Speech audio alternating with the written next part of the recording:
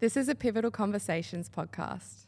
Guys, just before we get started, if you're loving the podcast, can you please go leave us a 5-star review on Spotify, and please make sure that you subscribe on whatever channel that you listen to us on. It helps us out dramatically. We employed these fabulous people. They are entrusted with so much information on a day-to-day basis. They are entrusted with millions of dollars of budgets. They are entrusted with making really big decisions. We entrust them with our numbers. We entrust them that they absolutely understand what the P&L is looking like. Mm-hmm. We entrust them with the strategy. We entrust them with knowledge. You've got to do that because people then feel like, oh, the organisation cares about me. They take the time to communicate. I know where I fit in this. At the end of the day, my job is to trust and inspire. What it really means to live life golden. Yeah, we're golden, baby girl, we're golden. They're about to see us shine, cause we're golden. They can't ever break us down, cause we're golden. They're about to see us glow, cause we're golden. Yeah, we're golden, baby girl, we're golden. They're about to see us shine, cause we're golden. They can't ever break us down, cause we're golden. Elle, welcome to the podcast once again. I know, how lucky I am to be back for a second time. Well, we were just talking about off air how with your previous episode, it's still our best performing, right? No pressure. No pressure. No, but the interesting thing is like in the game, in this game of like building this kind of channel and this as a media channel is very much about followings, and this is how social media works. And it's when I say that, I mean you get someone on and they might have a big following, and then that's how we can grow our following, and then that's how it happens. But with yourself, obviously we talked, in terms of being active, like you obviously are active, but it's not something that you focus on, obviously because of, your personal Instagram and everything that you have going on, right? But for, there's another side to this where it's about the actual conversations that you're having. And I think it was just a testament to yourself of like, obviously you've been doing what you're doing for a very long time, and have so much wisdom and experience, but for it to be the best performing, and I think it just speaks to that conversation. Even for me, like last time I remember like leaving the conversation, and obviously Braden was on with us last time, and we kind of looked at each other and just thought, wow, we knew that was going to be amazing, but the TikTok, the TikTok 1.2 million views, yeah. I think it's up to 22,000 shares. So, unbelievable. But how could we not get you back on after that? Thank you. But I mean, look, it's been nearly a year, so there's a lot that's happened, and pretty excited to kind of get into that, with you and have a bit of a chat. So we might start with, what's it been like coming out of COVID, for Country Road, and obviously managing the business, and obviously there's a new set of challenges. Yeah, I think first of all, Carl, what I'd love to do is just acknowledge my team. I've got to say, I get the pleasure to work with phenomenal individuals every single day. And I'm really a representation of them today. So what I share is the great work that my team have done. We got through a pandemic. I think to the retail teams, the way that they've had to, open and close stores at a minute's notice was, incredibly challenging. We've had all different types of shipping issues. But I suppose we're at a different phase now, aren't we? I mean, it felt like we're in this big dipper, and I suppose right now we're kind of feeling like it's a bit of the scenic railway, on a Saturday night. It's a little bit more like this now, because I think we could all look back and go, wow, we all survived it. But I think right now we've got to thrive. So we've really got to shift our mindset to thriving now, because I think you can only be in survival mode for so long, and it is about how we all thrive going together. So really when we think about what the future is about, or what right now is about, I think it's for us settling our teams down and settling them in. There's certainly embracing hybrid ways of working, and we hear about that all the time, and it's such an easy word to say, but in practice, when you have got 200 team members in an office, and then you've also got a retail workforce as well too. Mm-hmm. What does hybrid mean, particularly for a retail workforce? And so for a kind of a support centre, it's a little bit easier, but it does mean that you do have to review the way that you're meeting. And I do think that hybrid ways of working starts at the top. And I certainly embrace hybrid ways of working. I think that I'm a better leader for it. Did I believe that it could have been possible? 3 years ago? Mm-hmm. Absolutely not, Carl. I was not that person, but certainly embracing that with all of the teams. And I think that that's the wonderful thing about leadership, isn't it? You're always learning. You're always learning something from your teams. And so for me, I think, knowing that our teams are so passionate and committed, and that you trust that within your teams is really, really quite heartfelt for me. So really nailing down, the hybrid ways of working. I think customers are really coming back into our store environments now, and we're seeing that in footfall. We're also seeing, I'm going to say, a return to kind of a local shopping as well too, and nothing better for strip stores now. We went through a period where it was all about the shopping centre, but now we're seeing greater demands on these local neighbourhoods. So how wonderful is that for local business, local restaurants, local coffee shops, to actually have people coming back into their local areas? So I think that that's great.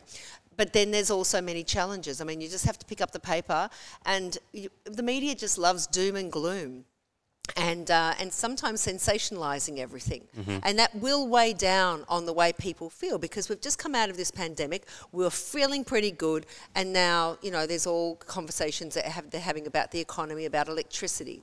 So I think we do have to be mindful of the negativity and the impact that has on people, particularly from a mental health perspective. So in my mind right now, challenges, of course, are economic challenges. We're also seeing a lot of sickness. We're not winter fit. Yeah, literally. We were just talking about this. Melburnians are really, really, but actually we're not winter fit at all. So we are seeing an increase in illness with our teams, which then places greater demand on the teams that are left. Because they have to pick up, the work that's not being done, and some team members can be out for 4 days, 5 days, which is quite a significant amount of time. So we're just kind of monitoring that and just trying to understand it more. And then, of course, I think one of the challenges that we face, regardless of COVID or not, is the environmental impact that, as a fashion industry, we really need to make greater gains on. And that is from a sustainability perspective and also from an ethical perspective as well too. So certainly as an organisation, that is our laser focus, bringing our teams back into, back out of COVID, into hybrid ways of working, understanding what's getting in the way, understanding the ways of working, and just removing pain points for people. I think people are less tolerant now. They really want to come to an organisation and they want things to work well. And I think that we've got to make sure that we're unpacking that for our people. And then it's really about, just making sure that we are doing the right thing and fast-tracking the environmental piece for us. What's changed, from a management perspective then? So managing, if we're combining those two things together, there's obviously a different work, a work style now where we are talking about hybrid, and previously it was in the office 5 days a week, then it went to not in the office at all, and now we're kind of coming back to hybrid. But then also, we really are going through a period of time which I think, I'm young and I haven't seen it before. I've only been in business for 10 years, but I haven't seen it around talent and what they're demanding from the organisation, in the current state. So what's changing in management styles then, do you think, you've obviously you would have went away and thought, what conversations do I need to have with my leaders and, our managers, and, how is this changing? Yeah, I think the most important aspect of leadership is to listen and to really make sure that you've got a really strong feedback loop coming back into your organisation at all levels of the organisation, all different teams within the organisation. And when you are listening in non-judgment, what's really being said? Yeah, what are they really asking for? So I think that to develop that, to not have preconceived ideas, and to understand why that issue is important for that group or for the business, I think is really, really important. So I think that what we try and do is always understand the person, what's happening for that person, and then the impact that has within the team, and then what problem are we trying to solve. Ultimately, we want to be a great place to work. That's what we want to do. So what's getting in the way?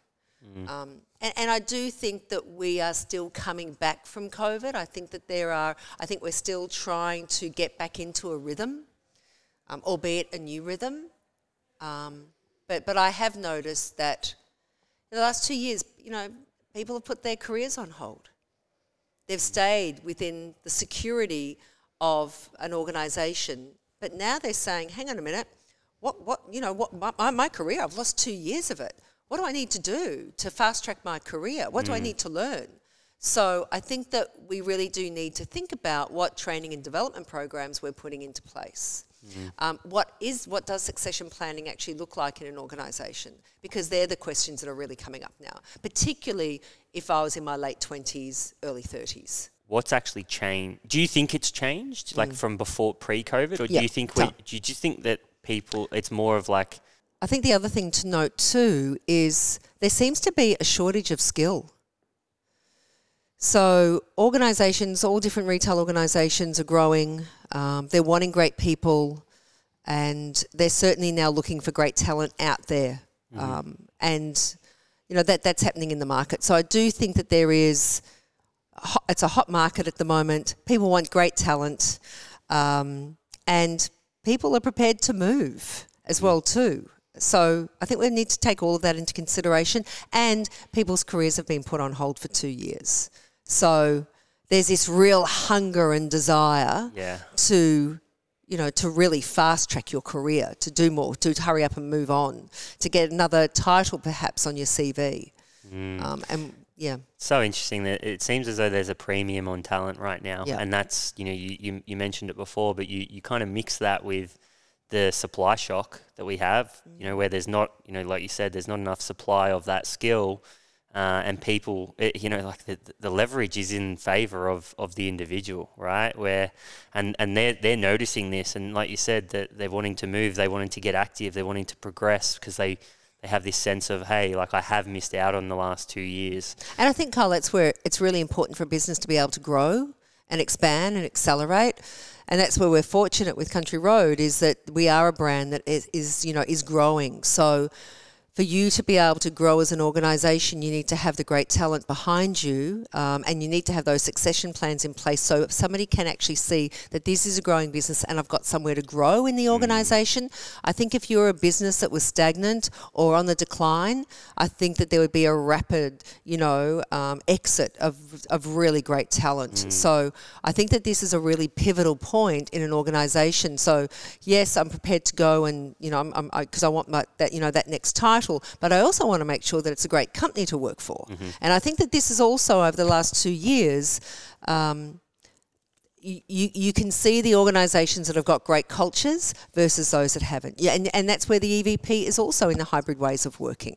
But actually, hybrid ways of working are a great way to work because it actually makes everyone a lot happier. Yeah, it shouldn't even be an EVP. It just really should be a way of working now. It's so interesting. I mean, my ears prick up when you kind of talk about these things, and I often think back to or even the way I'm thinking of it right now is obviously you want to be in a growing company and you want to see the opportunities that are going to be there, and I think you mix that with great culture, and that's where you can be an accelerant of someone's career, and that's the company that is going to attract the talent. Absolutely, Carl. And I think it's also what we're investing in. I look at the senior leaders that report into me, and they've been on an 18-month leadership development program because that when you've got that strength in leadership, and then it's all about then the leadership development underneath them, and underneath them, they're going to have that same development mindset. And we think that that's really important. I mean, the great thing about business is that you need great people, don't you? So developing those around you and under you is going to be really critical. So it sounds like Country Road places massive importance on developing their people. And I'm thinking just more for, say, a small business owner. And we just talked about it. How do you attract talent to your startup or your business? How important is that to Country Road, and how much do you put into that? That development, like you said, 12-month leadership programs, and you're doing this kind of stuff for your people. Yeah, I think. Well, a lot of things were put on hold over COVID. Yeah. So, but it was a very specific program that I knew the leadership team needed to go on, particularly when we thought about what we've got ahead of us, and the focus that we have in our business at the moment is on then what does first line leadership look like? Mm-hmm. So if I've been appointed into a manager role, what does that development journey look like for me? So that is something that we're investing in as a business, and then we're also investing in value-based leadership. And how do you communicate to different types of people? So, and then there's also presentation skills that some of our team members also want to learn. So, when you're looking at a growth business and then you're looking at your people and the skills that they need, then you're saying to yourself, okay, this is now how we need to invest to make sure that we do have that talent, that right skilled talent, and that's what we're prepared to invest in, because we would far prefer to succession plan from within than bring external people into our organisation. Mm-hmm. Amazing. That's all just kind of just piecing it together in my head.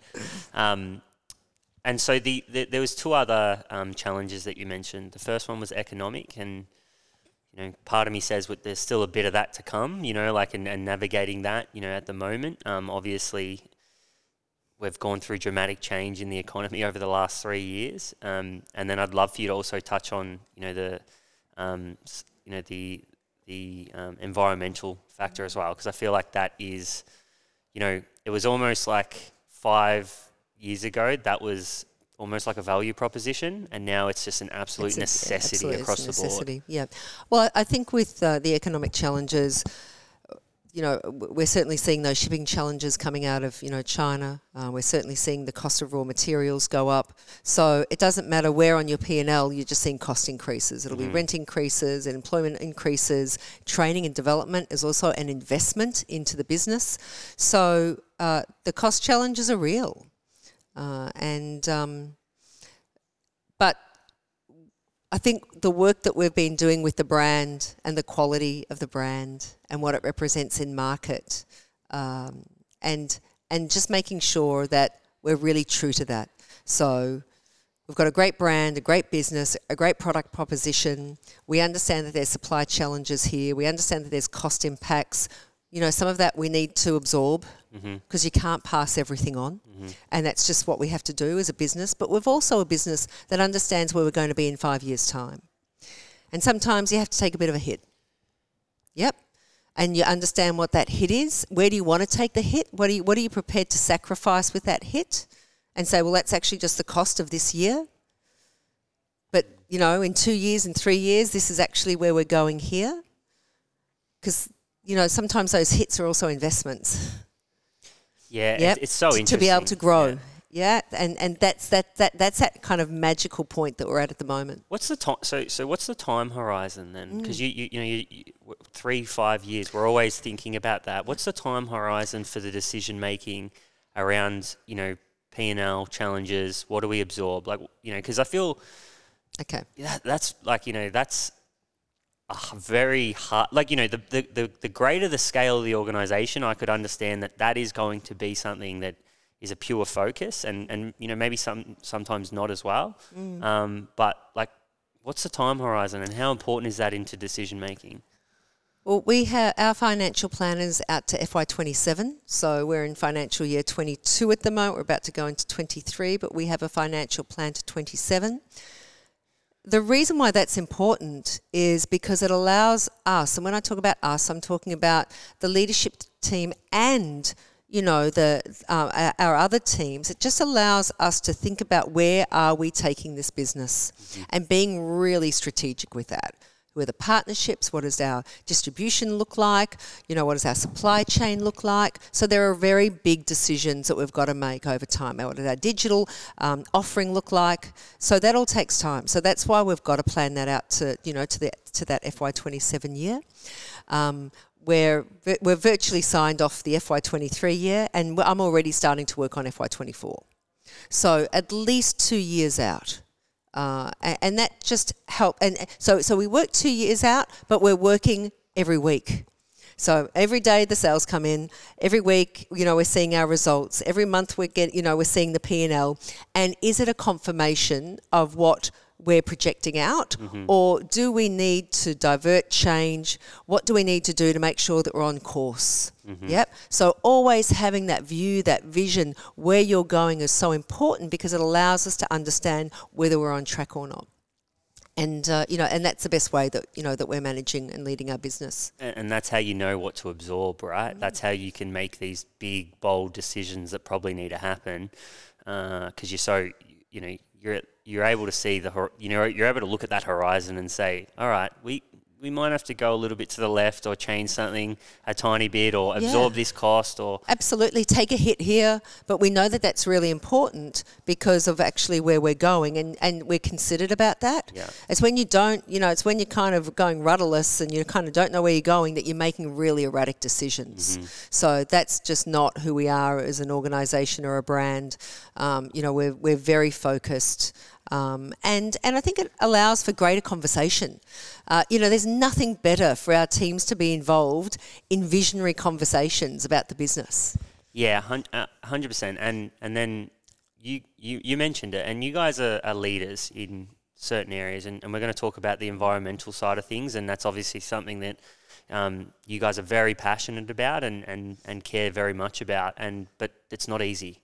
It's not, it's not an easy thing to do, and especially coming out of what we've just come out of, and we're talking about obviously you just mentioned shipping challenges and so on, and so what we've just talked about there around projecting forward, looking as far into the future as we possibly can without getting too far and lost, but there's also this thing over here that you really care about that's really challenging, and from a logistical perspective, but you really care about it. So, and then there's brand building and what do we want to, how do we want to, what do we want the society to associate with us as well? So, you can see how, like your role is basically piecing all this together and then navigating, through a lot of those challenges. And I think it starts with a vision.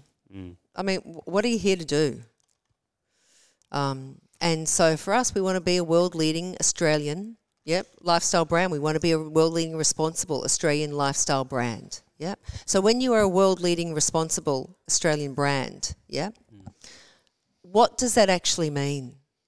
When you cut down every single one of those words and then you pull out responsible.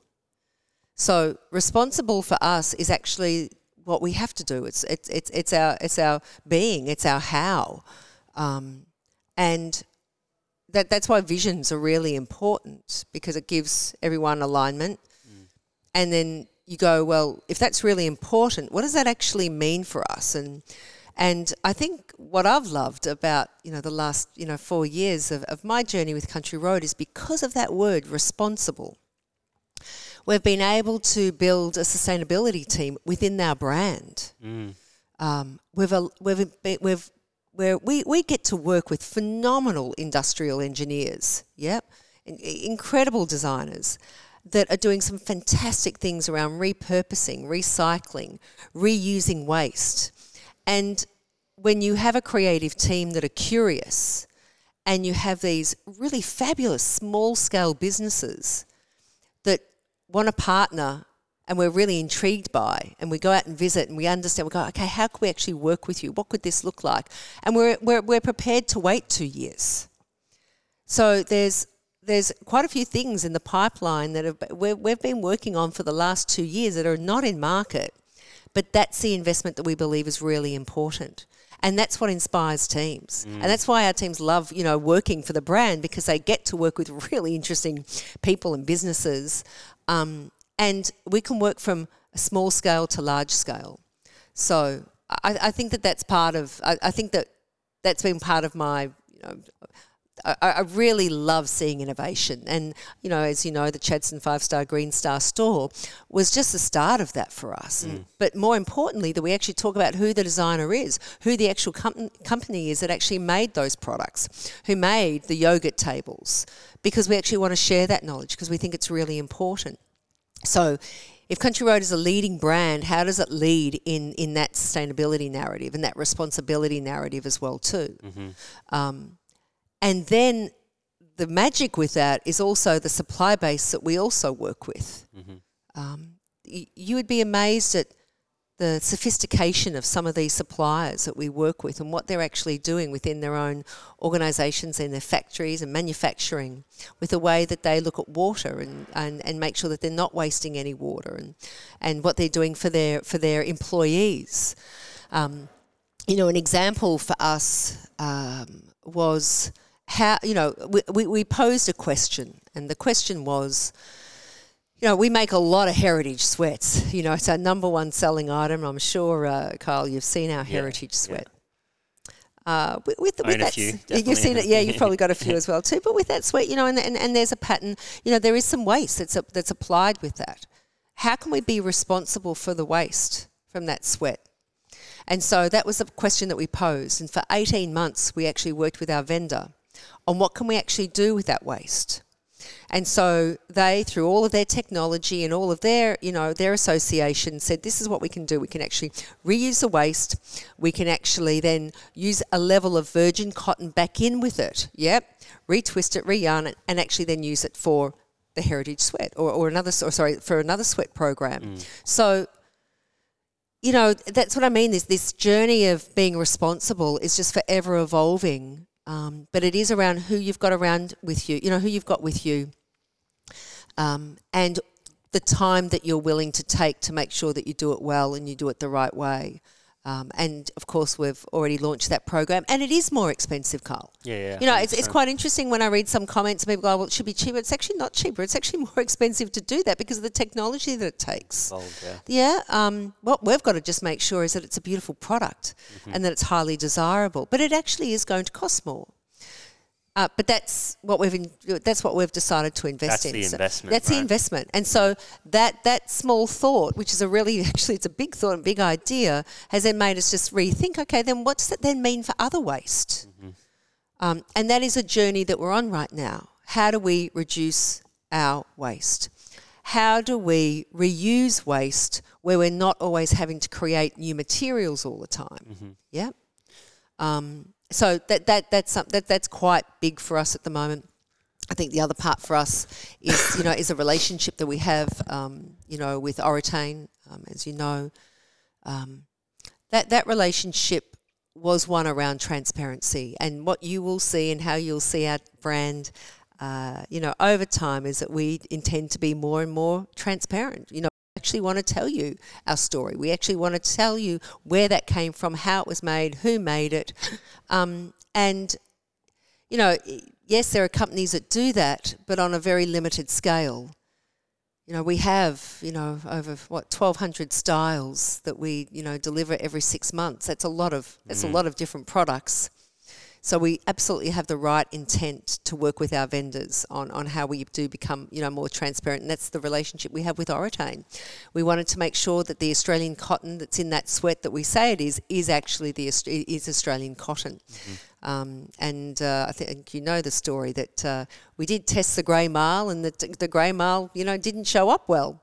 And so we had to work with the vendor to say, hey, what's actually happened with the grey marl here? But that's our commitment to transparency. We want to make sure that what we're saying to you is actually what you're getting.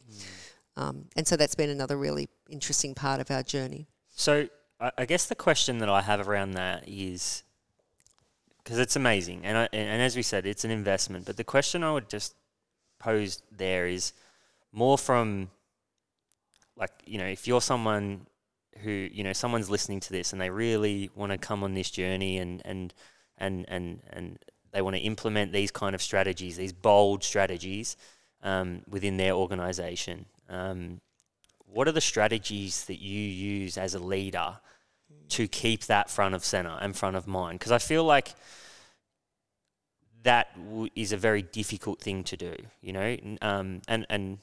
and what I mean by that is, like, it's, it might not just be the environmental side. Let's say it's any type of concept that we're trying to bring in and we want to champion this.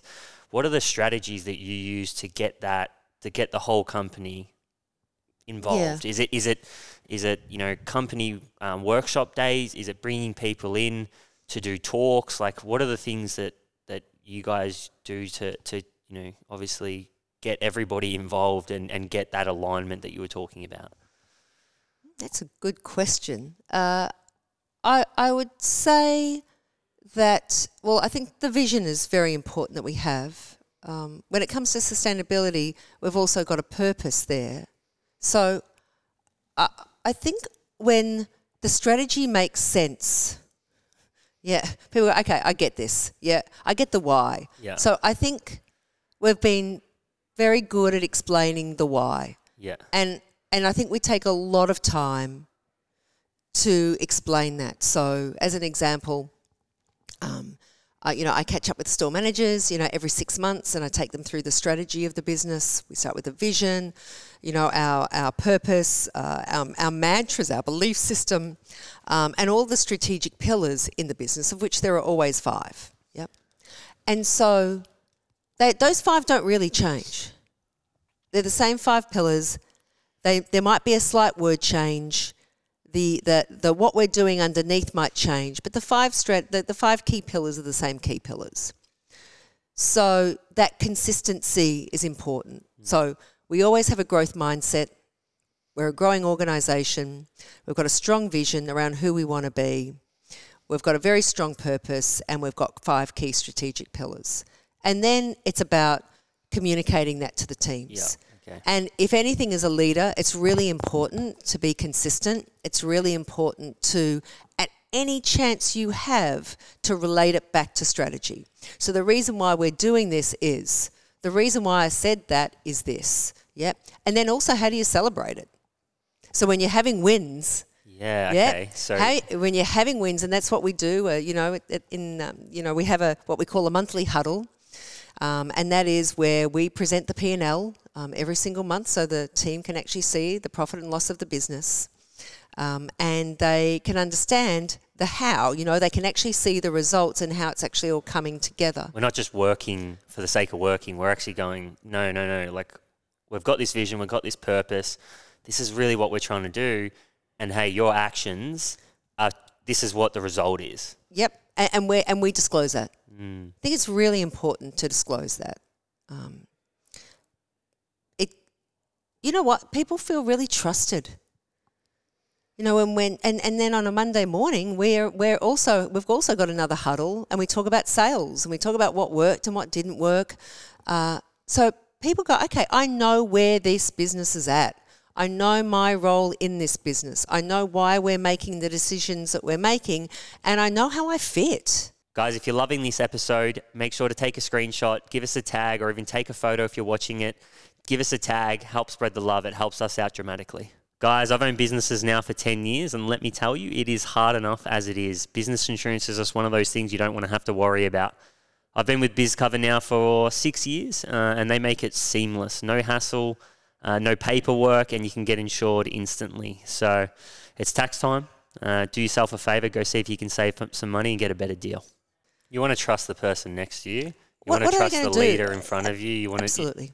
And that's the key to. I mean, you could, as I said, it's making sense that's the key as to how you build a great organisation. Is that everybody trusts each other. We employed these fabulous people. They are entrusted with so much information on a day-to-day basis. They are entrusted with millions of dollars of budgets. They are entrusted with making really big decisions. We entrust them with our numbers. We entrust them that they absolutely understand what the P&L is looking like. Mm-hmm. We entrust them with the strategy. We entrust them with knowledge. You've got to do that. Because people then feel like, oh, the organisation cares about me. They, you know, they take the time to communicate. I know where I fit in this.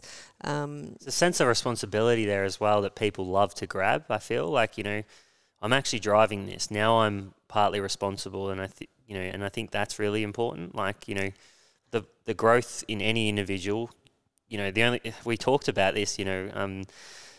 With your daughter and what she's doing on camp, and it's a sense of responsibility, but it's the same thing, you know, like I look at the times that I've grown in life, and it's probably when I needed to take responsibility for whatever part of my life that was, and that sense of responsibility helped me step up, and you could see how that there's a translation there into business and hiring talent and everything we've been talking about over the last 30 minutes. You know, at the end of the day, my job is to trust and inspire.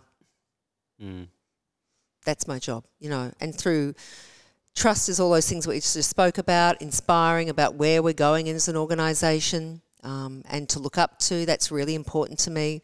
And then, as you just said, Carl, you know, to empower.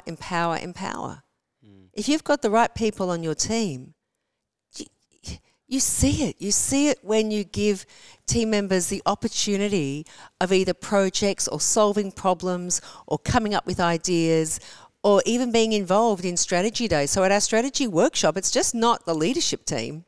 Everyone. It's those really key, you know, decision makers in our organisation that are really clever, that, you know, are these really fabulous. They're the next us. So they should be involved in these forums. And do you know how, I mean, they absolutely step up, they present to us, they're involved in conversations, because they're the ones owning it, and they're going to be the future of the organisation. And so that's part of my role, is to make sure that I leave the logo in a better place. So the only way I'm going to do that is through making sure that I've got great people around me, and for the organisation in time to come.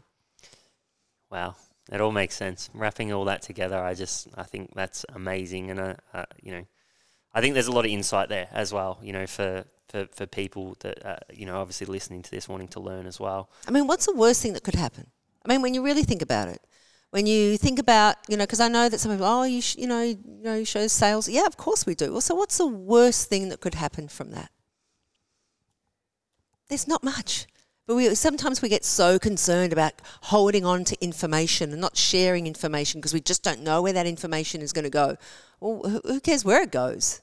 You know, at the end of the day, it's actually going to the individuals, and 99% of the time it's actually used in the right way. And imagine the organisation flourishing that way. I think as well, everybody being on the same page. Absolutely. Is just critical. Yeah. You can see how important that is. And you know, it's the trust piece, right? It's the kind of trust piece that we talked about. If you're not willing to show it, you'd probably have to take a look inside and maybe go, well, why aren't we willing to show this? Yeah, what are we hiding? Yeah. What are they? What's that? You know, like, what's going on? You know what I mean? Yeah. I would love for you to tell us about the Our World campaign and go into that and share a little bit of information about that. So the Our World campaign, well, really, it is that pillar of a good business journey. It is about delivering to being, you know, a world-leading responsible Australian lifestyle brand. And we have key strategic pillars once again underneath that, around circularity, around transparency, around our relationship with Oratane, of course, which is part of the, you know, the transparency piece. But we also, you know, as we're working through this, we then think about, well, we work with incredible cotton farmers in Australia, and what would it look like if we actually had a biodiversity project underway, where we help to rejuvenate the land, and that's a $600,000 investment that we've made with Landcare of how we can actually work with farming families, and once again we've been able to really make a difference on those farms and for those families as well, and I think that that's part of, giving back, isn't it? To the soil, giving back and saying thank you and helping our farmers. So that's a very important project that we're, is well and truly underway. We're working with 3 farmers now. And then also the work that we do when we think about our world around reconciliation. We're about to, go through the Reconciliation Action Plan process. We're going through that at the moment. We work with Darwin Aboriginal Art Fair Foundation. We sponsor NEFA, a country to couture.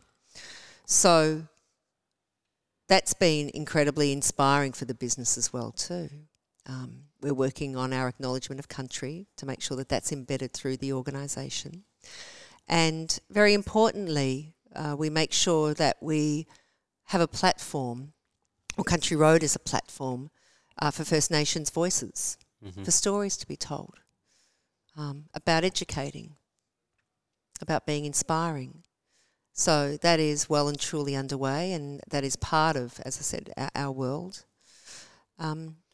So it's the work that we do with Red Cross, with all of the, with Country Road garments that somebody may not love anymore and, wants to donate, and then that goes to Red Cross, and then that raises money. We've raised, over $750,000, for different organisations.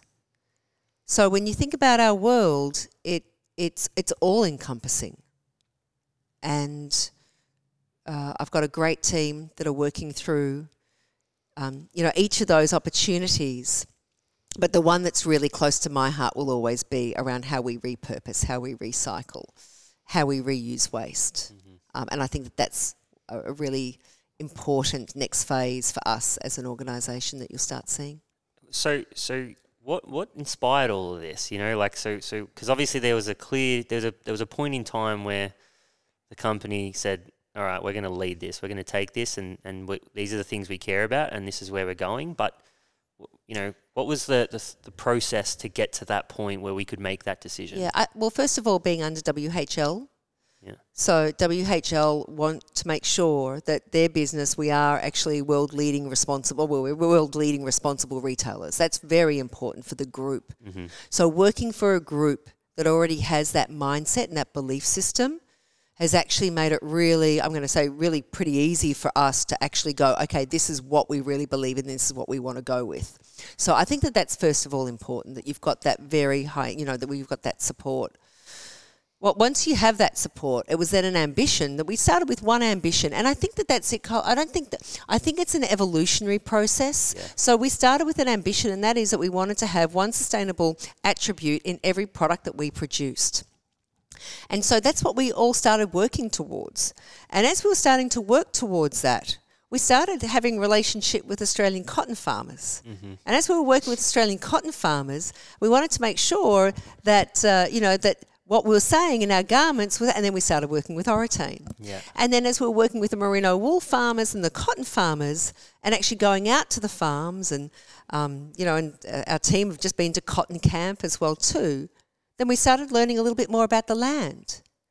And through our relationship with, Darwin Aboriginal Art Fair Foundation and the work that we're doing with our RAP, we started thinking about the land and, and First Nations knowledge of the land. And so what does that mean for us, and where should we participate there?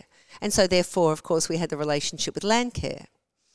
So it's and then it can be as something like, one of our homeware designers, Bill, he watched an ABC program, and there was this great guy that was doing, making out of bread clips, these beautiful bowls. And Bill came into the business and he said, hey, this guy is doing some really interesting things. He's in Roseby in South Australia.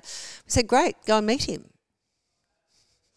And so he got on a plane, went to Roseby, met the guy, and of course we started ranging, those bowls. And so from that bread clip conversation, then we started thinking about, well, then what does that mean for other waste? So having WHL, an intent, a purpose, something small that we started with, now how that's just resonated through the business and now who we're working with and the partnerships that we have. And we're still evolving. We're still learning. And I can't wait to think about what we can do next. And then, of course, once you start working on that, then you go, what about the stores that we're building? You know, how could we build, you know, a 5-star store? What would that actually look like? So I think it highlights the importance of the things you've just said, vision, purpose. It all starts with a vision. It starts with a purpose. We don't know where we're going to be. We don't know how it's going to happen. But, hey, if we're all on the bus and we're ready to go, we can make it happen. yeah, absolutely. So interesting. So we're going to, I guess, a little bit of a pivot in the conversation now. And I'd love to, obviously, you know, you're a leader in fashion. Country Road is a leader in fashion. But for small businesses now, you know, what are some of the things that you think can bring them success, you know, fashion businesses over this, you know, the next 5 years? What are the things that, you know, you would advise, you know, in terms of saying, look, these are the things that we think can really, you know, help bring success to not only to the industry, but also to you know, to startups and so on? I love niche businesses.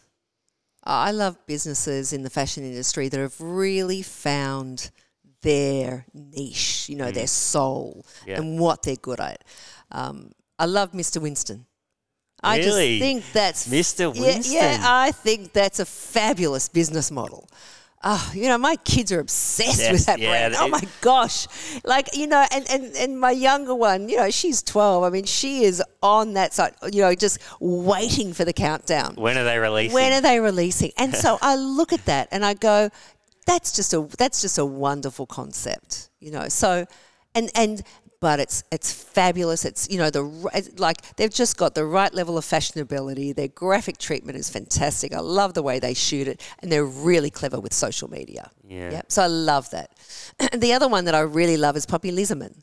You know, I love what she does with her bags. You know, she's about really cool crossbody bags with her brand, you know, and also other little bags as well too. And she's all about colour and fabric. And that's what she's really great at. And the quirk as to how she produces that, how she shoots it, how she promotes it on social media, you know, there's just a great niche. And then I've got to take my hat off to, you know, Glam Corner. You know, when you think about, you know, what they've done is that they've seen an opportunity in the market that wasn't there. You know, they really thought about, hiring, you know, and hiring of garments and, you know, and why do you need to buy and, you know, how can they solve the waste issue? You know, and I think that's it. They solved a problem. You know, how do we rethink waste? And so that's, you know, of course, when they came up with Glam Corner and hiring out their garments. And I look at that niche and I go, that's just so clever. And so they've all had a purpose. They've all found their niche. They've used social media in a really clever way. And they've just been really true to who they are. And I think that that's really important for any startup. You know, don't try and be someone else. Just be yourself. Really utilise the power of social media. I mean, it's just phenomenal, some of the smaller brands that are coming up these days purely based on a social media following. So I think that that's what's about. There are so many fashion brands out there, but what are you truly passionate about? And what problem are you solving? It's, you know, like it's that authenticity around that problem, Absolutely. Isn't it? Like, don't start a business for the sake of it and just go and copy. Like, you got to really be passionate about what you're doing, and you know, it's like, you're not trying to manufacture the differentiation because you're already different. Just what are you passionate about? What's the problem you want to solve? And then, you know, it's the same vision, purpose. Yeah. Figure out how do we solve this. I mean, I love Effie Katz. I love what she does, you know, on social media. You know, how she's that ambassador. And just how the regularity of posting and how good and how consistent she looks. So, you know, it's that niche, you know, but they're very clear on their purpose. They're very clear on their vision. They're very clear on their style. And when that clarity comes through a level of confidence. Yeah, the people just want to buy into. So that's probably what I would encourage. Yeah, I mean, that's something... conversations I've been having as well around that is you know, that authenticity piece. It seems, especially with the power of social media, and if you think about that and you think about, you know, it's such a beast. Like, we have to put so much effort into working. It sounds like, it sounds minor, but it's working the algorithm without it going away from who we are and what we're trying to do, like trying to find these different things that work. And I just think it's like, but it's so much easier when you know who you are and you know what you're about. And that kind of rings true with what we're talking about. And you know in your gut. You do. You just got to listen to it and follow it. Yeah.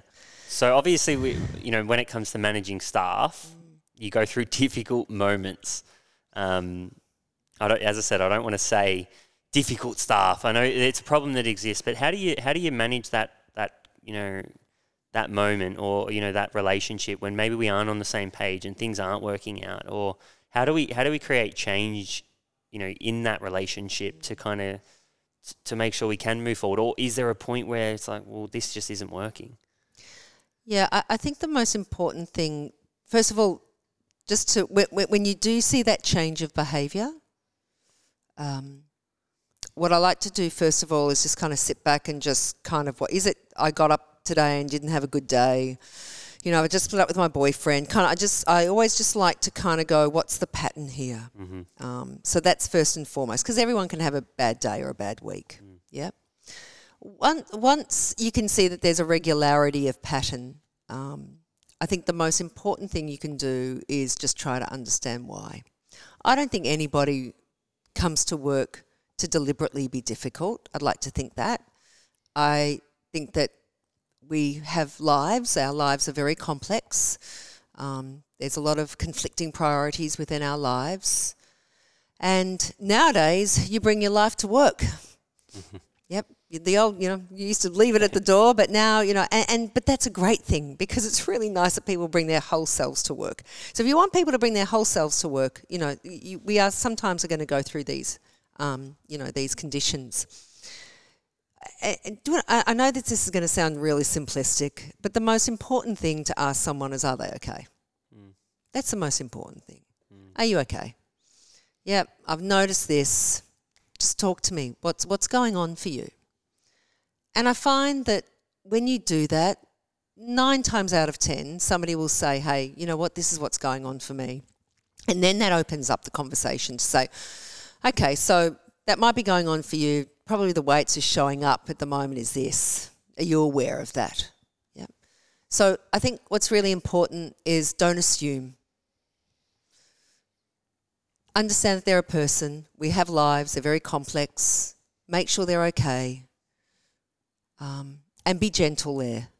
And let them just know kind of how it's showing up. And maybe what you'd like to see, or maybe when do they think they're going to be back on track. So I think that there can be those conversations. The more complex, difficult conversations, they require a bit. That actually requires that as base camp, Carl. And then when you don't see the change, then there are more serious conversations to be had. I think it's so important in a culture, within a culture of an organisation, that once you start having those problems, and they do happen, that you get onto them as quickly as you possibly can. Is there a relationship there with performance? Absolutely, there is. Yeah. Well, it'll either be they're great at their job, but they're not great with people and the teams around them. And so if you want to be really great in our organisation, you have to be great at your job and great with people. So that's sometimes where I see that difference. I might be really good at my job, but I'm really not great at communicating. I'm really not nice to be around. I'll do everything last minute, and then that'll impact the person next to me and the workload onto somebody else. Mm-hmm. So when those kind of behaviours are happening, it's first of all just making sure that the person's aware of it. They may or may not be, and then what do they need? They might be actually really poor with time management. Okay, no problem. What problem do we need to solve here for you so you actually are better at time management? Yep. So there's only going to be 3 issues. It's always people, process, or structure. People, process, structure. That's it. That's what we always come down to. Is this a people issue? Yep. Is it a process issue, or is it a structural issue? So when you say, I understand process people, what's structure? Like what is that relating to? So it could be the way that we're structured as an organisation. So do we have, and normally for me, structure is probably the last one that I touch. Yeah. Yep. But actually, is there something that I'm not doing right because I don't know the job that I have to do? Is it behavioural, or is it because I'm just not clear on my accountability? I'm actually not clear because I don't have a job description. I'm not clear because somebody didn't tell me to do that. And if that person is great culturally and they know what they're doing, but there still seems to be a problem, then is it a process issue? Okay. Do we not have the right processes? Do we not have the right meetings set up in our business to actually make that person successful? Mm-hmm. Yep. And then if we do have the right people and we do have the right process, then structurally as a business, are we right? Do we have enough team members? Do we have enough people to support that person? Yeah, okay. Yep. So it's like, maybe the workload's too big. Correct, and exactly we have right. to bring people in, Absolutely. assistants, Yep, and so yep, on. whatever that might look like. Should that person actually be reporting to that person, or does it make more sense actually for them to report into this person? Do they have too many direct reports? Yep. So that's why, if you ever come to me with a problem, that's probably where we'll start. We'll actually start with the person first and work our way through that. Yeah. Yeah, amazing. I haven't heard that before, which I find it's a great filter, isn't it? To, like as a leader, to be able to have those conversations, and you're not going to directly say that, but you're going to tick them off in the background and just say, hey, And the last 12 months, we've had it all. Yeah, of course. Yeah, and we have restructured our business because we could see that there were process and structural issues. There was part of our business which you went, these are incredible team members, right? Great team. Why are we a little dysfunctional here? Why are we not working the way that we should be? And then you go, great. Okay, we've actually got a process issue here. Then when we started unpacking that, we said, actually, we're structured not correctly. So we've done a huge piece of work, restructuring ourselves and getting the right processes in. Happy team. Yeah, so we're taking the problem through that filter. Always through that filter. Amazing. And so we've talked about talent, and there's a premium on talent right now. You got to be doing amazing things to keep your talent and attract talent. But when is there and this is a hard question, but it's when we're talking about the attributes that you are looking at in, say, someone, whether you're, maybe it's not necessarily just about bringing talent in, but it's also about giving talent a greater opportunity. Like maybe, okay, we're looking for someone in a leadership role. Is there an attribute that you really look for, or a few there that you're like, not skill, but attribute in a person? They have to be hungry, they have to be smart, and they have to be humble. And the humility in that is that they understand that they have learning gaps, and they're able to articulate that. And so when you're, that's obviously being communicated across the company when people are hiring, but that's something you're directly looking for. It's a question. It's always a question. It doesn't matter who I'm hiring. It doesn't matter if I'm hiring somebody reporting into me, or through the organisation. But, tell us in your current role, what are the gaps in your learning? Where do you think, where do you think your learning gaps are? If you came into our organisation, where do you think the gaps would be as we've talked you through this role and what you're doing today? Where could those gaps be so we could support you more? Really interesting. That's such an interesting thing. I mean, even myself personally, I don't have as much experience, right? But when you're going through that hiring process, asking the right questions is critical, and I've been through it where it's like, well, that went really well, and then it's like, that didn't go really well. And obviously you have a standardized kind of set of questions and stuff like that. But I mean, are you asking questions around those three H's that you just mentioned? Whenever, first of all, and I've had it just recently where I have interviewed someone. We did it over a couple of days. And the first day, for the first hour, I met this person, all I wanted to understand was them. Didn't ask them anything about the business that they work for. I just wanted to understand who they were. So all of my questioning was about who they were as a person. Because the most important thing for me is, can we actually get along culturally? Are we aligned? Are our values aligned? Will we actually work together well? So that was the first part. And then the second part, of course, is then around the questions around ability.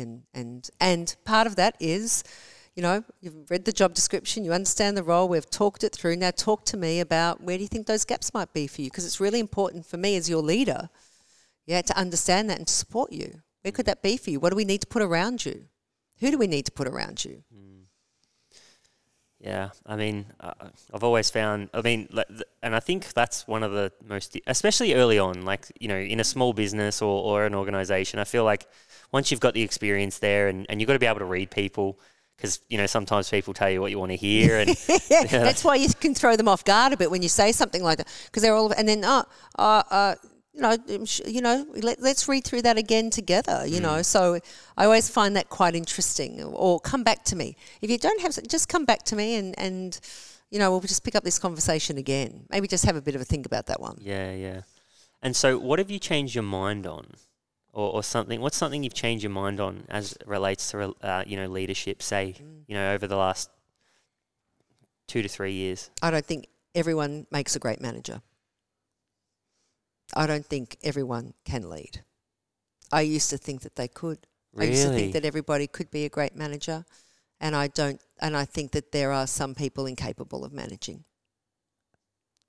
Okay, so can we unpack that a little bit? Because that's big. Well, that's an unpopular opinion, right? Like, you know, like that's you know, it's going to make people think a little bit, but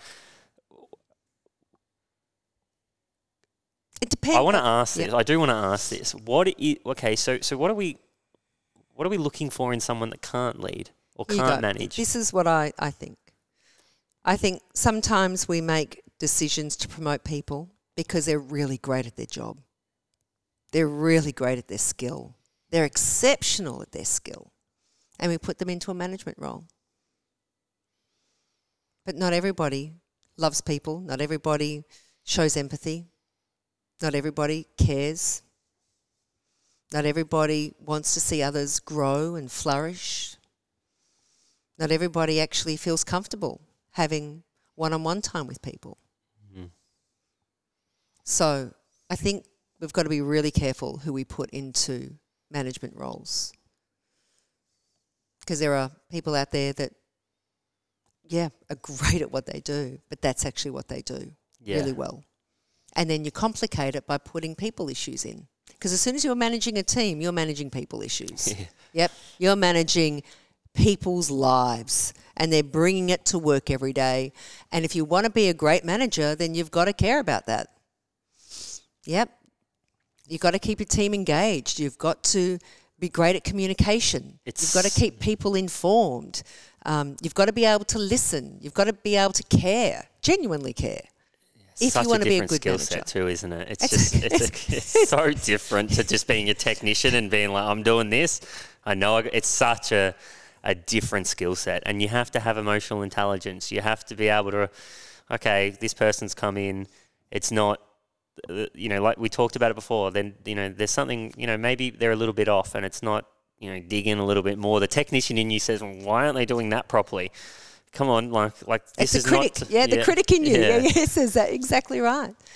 But then that's what I'm saying. We can put anybody into a management role, but it doesn't mean that everybody succeeds in that management role. Worse still, the team underneath don't succeed because of the decision that you've made to put somebody into that role.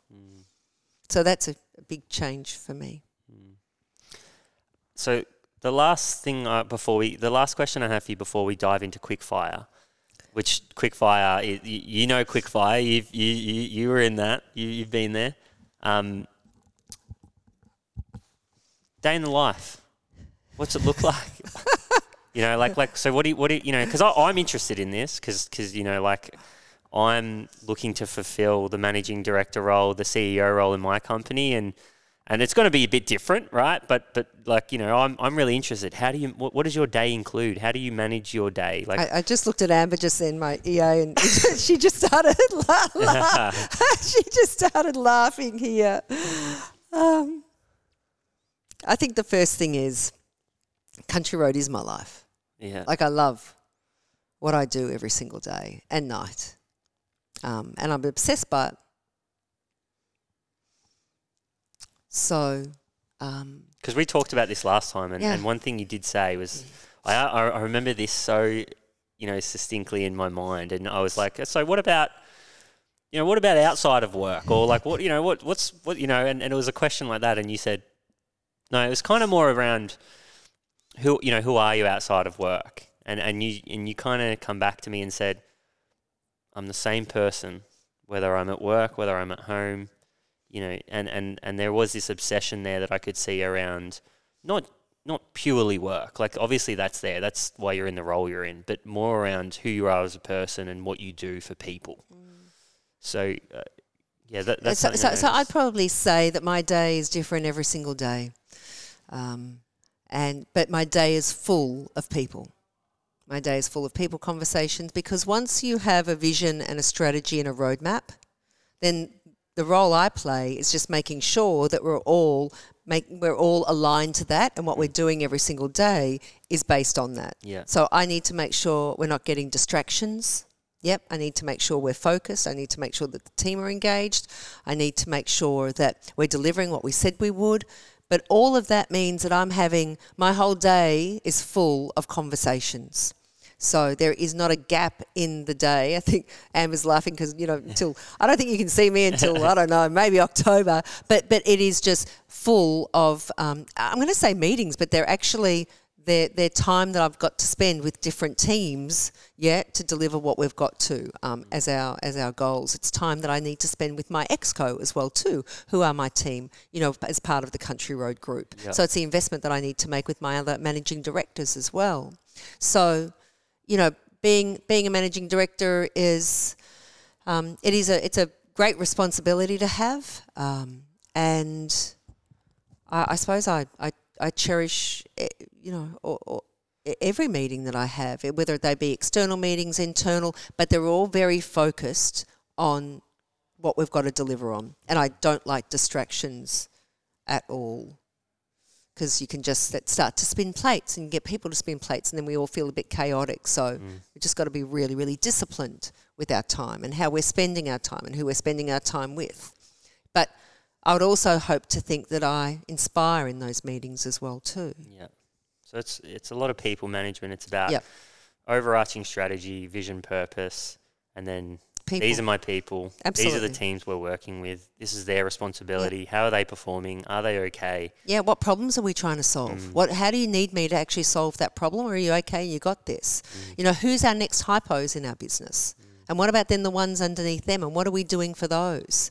So it's many different kind of views. It's a today view, it's a tomorrow view, it's your team view, it's setting the brand up for success and the business up for success, it's worrying about my leadership team and making sure they're, got the support that they need. Wow. So that's what I got to do, is it? I'm up for the fight. We're going to dive into quick fire now. So I do have to preface this, but I think you nailed it last time. But it's not short answers. Like I had it's funny, Kevin. I had Kevin on, right? Yes. and he's he kind of sat down. He's like, "Oh, what's a podcast? Like, what am I doing here?" And then it was like, he did like this 5-word answer, and I'm like, Kevin, like, you need to give a bit more here, you know what I mean? But he just didn't, but so you don't feel like there's no cap on your answer. You can say whatever you want to say. One piece of advice for your younger self. Get rid of the naysayers and just surround yourself with great people, really good people, people that really support you, will tell you the honest truth, who will just stick by you through thick and thin. They're the ones that are going to be there tomorrow and the day after that and the day after that, and just get rid of those negative people in your life, because it's unhealthy to have that negativity in your life. Yeah. That's it's such a difficult thing to do. I think the first time you do it, so it's one of those things that I'm thinking about someone who's I did it, going through my 20s. You commit to something like a business, something of that nature, a career, and then it's okay. Well, now you start to realize that there's sacrifice that has to come with that, and then that a lot of that is the people you spend. Because you might have this. I look back and I think there's people I've spent the last 10 years and built my life around that now I can't be, and all of a sudden you go through somewhat of an identity crisis because you do have to start spending more of your time with other people, and you do. It's not, and you're evolving as well too, Carl. I think that's the most important thing. With what you just said, it just means that you've got this incredible life ahead of you, that you're evolving and you're showing greater interest or more interest into other people as well. And that's okay, because those other people have been with you since, your early 20s, will always be with you if you want them to be. Yep. Okay, so what advice do you have then for people that feel bad for doing that? For letting go of people that... Yeah, because I can almost guarantee, right, that I have these conversations with people all the time, and you're evolving, and then people start to feel bad. They have this voice inside of them. I feel bad for doing this, for sacrificing my time with this person, or even though it's not healthy for me. Well, here you go. This is it, Carl. This is our life. The greatest lesson in my life is my dad. My dad's 97. I see him every Friday night. My dad made decisions in his life because of other people. Didn't follow through on something. Didn't live out his great ambition, was too worried about what somebody would say or think. And so at times decided not to do those things because of those people. Where do you think those people are, Carl? They're not around. And I can say that because I sit and I watch, speak to my dad, and that's the greatest lesson that he's taught me, is that this is it. Yep. And it's lovely that we have that empathy. I'd probably go, why do you feel that you need to give them up? If you're giving them up, having negative people in your life are actually going to hold you back. And it's not good for you. It's actually not good for your health. It's not good for you. And when time's ticking... when you're sitting there in your chair and you're looking back, who are you really going to be thinking about? Who do you want in your life? Life goes quick. Life goes very quick, Carl. Goes very quick. That's so true. Time is that's the human deficiency. We're not good with time. That's all we have. That's all we have. It's the most important thing, isn't it? So how do you want to spend your time? So you asked me about being a managing director. I deliberately have to choose where I spend my time. Yeah, because you can't be everything to everyone, because you'll then not give enough to yourself or to your husband and to your family. So you've got to make these decisions. You've got to as you grow up. So true. So what advice do you have for future women in business and media? This is their time. We've been so lucky as women that phenomenal women have paved the way for now. Network, support each other, care for each other, and just go for it. This is your time. Be entrepreneurial. Join great network groups. Educate yourself. Put yourself out there and own your space and do it well. I feel, I don't know what it is, but I do feel that. And as a male, I do feel that there's a movement. It is just there's a sense of power now that around females and that I wholeheartedly hope that leads to much more opportunity and so on. But you're just right. I feel there is a sense of power around. Yeah. Use the power for good. Yeah. Yeah, that's important. Yeah. And then don't apologise. Own your space. You've worked too hard for too long to get here. Now own it. That's the truth. Okay, so I actually this is not going to be there. This is a new question. Okay, but I did swatch. This is the last one, and I did switch it in last minute. But what is the most important trait to be a great leader, and why?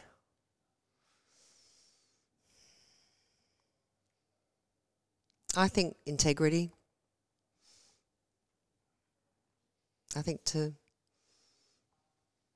when I look at leaders that I've worked with, when you have this sense of responsibility of people that are reporting into you and that are looking at you every single day. They're watching you, they're listening to you. They're watching you even when you don't know they're watching you, and listening to you even when you're making a passing comment. I think you've got to have great integrity as a person. I think great integrity shows great role modelling. So I think So what does integrity mean to you then? I think being honest, being true to your word.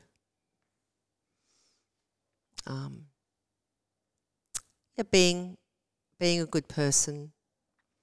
Staying true to yourself? Being true to yourself. Being somebody that, you'd be proud of being. It's a good question, isn't it? Yeah, it is a good question. If there was only one. No, sorry, the question I meant is, are you proud of who you are? Like, I feel like that's such a powerful question to ask yourself. Like, it's a yes or no answer, right? Yeah, that's right. And if no, why? If yes, why? Yeah. I don't think you can underestimate as a leader just how on show you are every single day. Oh, and people just, we are observing creatures, and as a leader, you are under the microscope, and not because someone's going to tell you off. It's actually the opposite. It's because, if it's okay for my leader to do it, then it's okay for me to do it. Absolutely. So what are you role modelling? Yeah, what behaviours are you role modelling? So what does integrity look like, in the workplace? Do you follow through on your word? Are you honest with your word? Are you true? How do you show up every single day? I think that's what's important for when I think about what I want to look like in front of my team.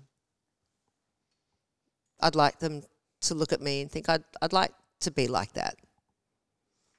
I want to be like that. I think we've all been with leaders that haven't shown that integrity, that haven't, I think that's the other part about leadership, is that when you look to a leader, you want to make sure that they've got your back. You want to make sure that, you've got that there's this kind of really safe, secure environment that they've created for you. That it's a really, that there's psychological safety that you've created that falls under integrity for me as well too. That is a really safe space. Yeah, it's an interesting thing as well. Like, I feel like, I don't know what the right term is. I'm going to use refractory period in the result of that. Like you what you did, how you led 6 months ago will probably show up in 2 weeks. If there's an issue, or if and I think you can learn a lot from that. Like something. I just feel like there is this kind of period of time where I guess it stresses the importance to always be asking that question of yourself. Like, no matter what you're going through, it's easy to get distracted, but keep asking that question, because you're going to feel the effects of however you're leading, or however you led in the future. So super powerful. Well, you see it immediately, because you see it in teams. You see it when they're all sitting around a table and nobody's talking. You see it when they leave and all talk. You see poor leadership straight away. You see the result that has on the team, and you see the disempowerment of the team, the disengagement of the team. You can see it straight away. Yeah, it's not what they say; it's what they don't say.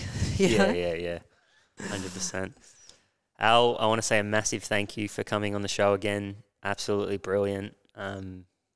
I think, look, you're someone that I look up to massively, and I'm so appreciative of your time. Like, I understand how busy you are and the mission that you're on. So the fact that you can spare this time for our audience, but also myself, is something that I appreciate greatly. So a massive thank you to you, and obviously good luck with everything, and not that you'll need it. I know that you'll be able to run with it, but again, a massive thank you. Carl, thank you so much, and you should be so proud of what you've achieved here. You're doing really, really great stuff, so thank you very much. Thank you for having me a second time. Really appreciate it. Thank you. Bye. And to everyone who tuned in, a massive thank you to you guys. I can't tell you how much your support means to us. It allows us to do more of it, which is great. And to John, thank you for putting this together, and Amber, thank you so much for making exactly making this happen. But yeah, hope you guys enjoyed the episode, and we'll see you next week. Thank you.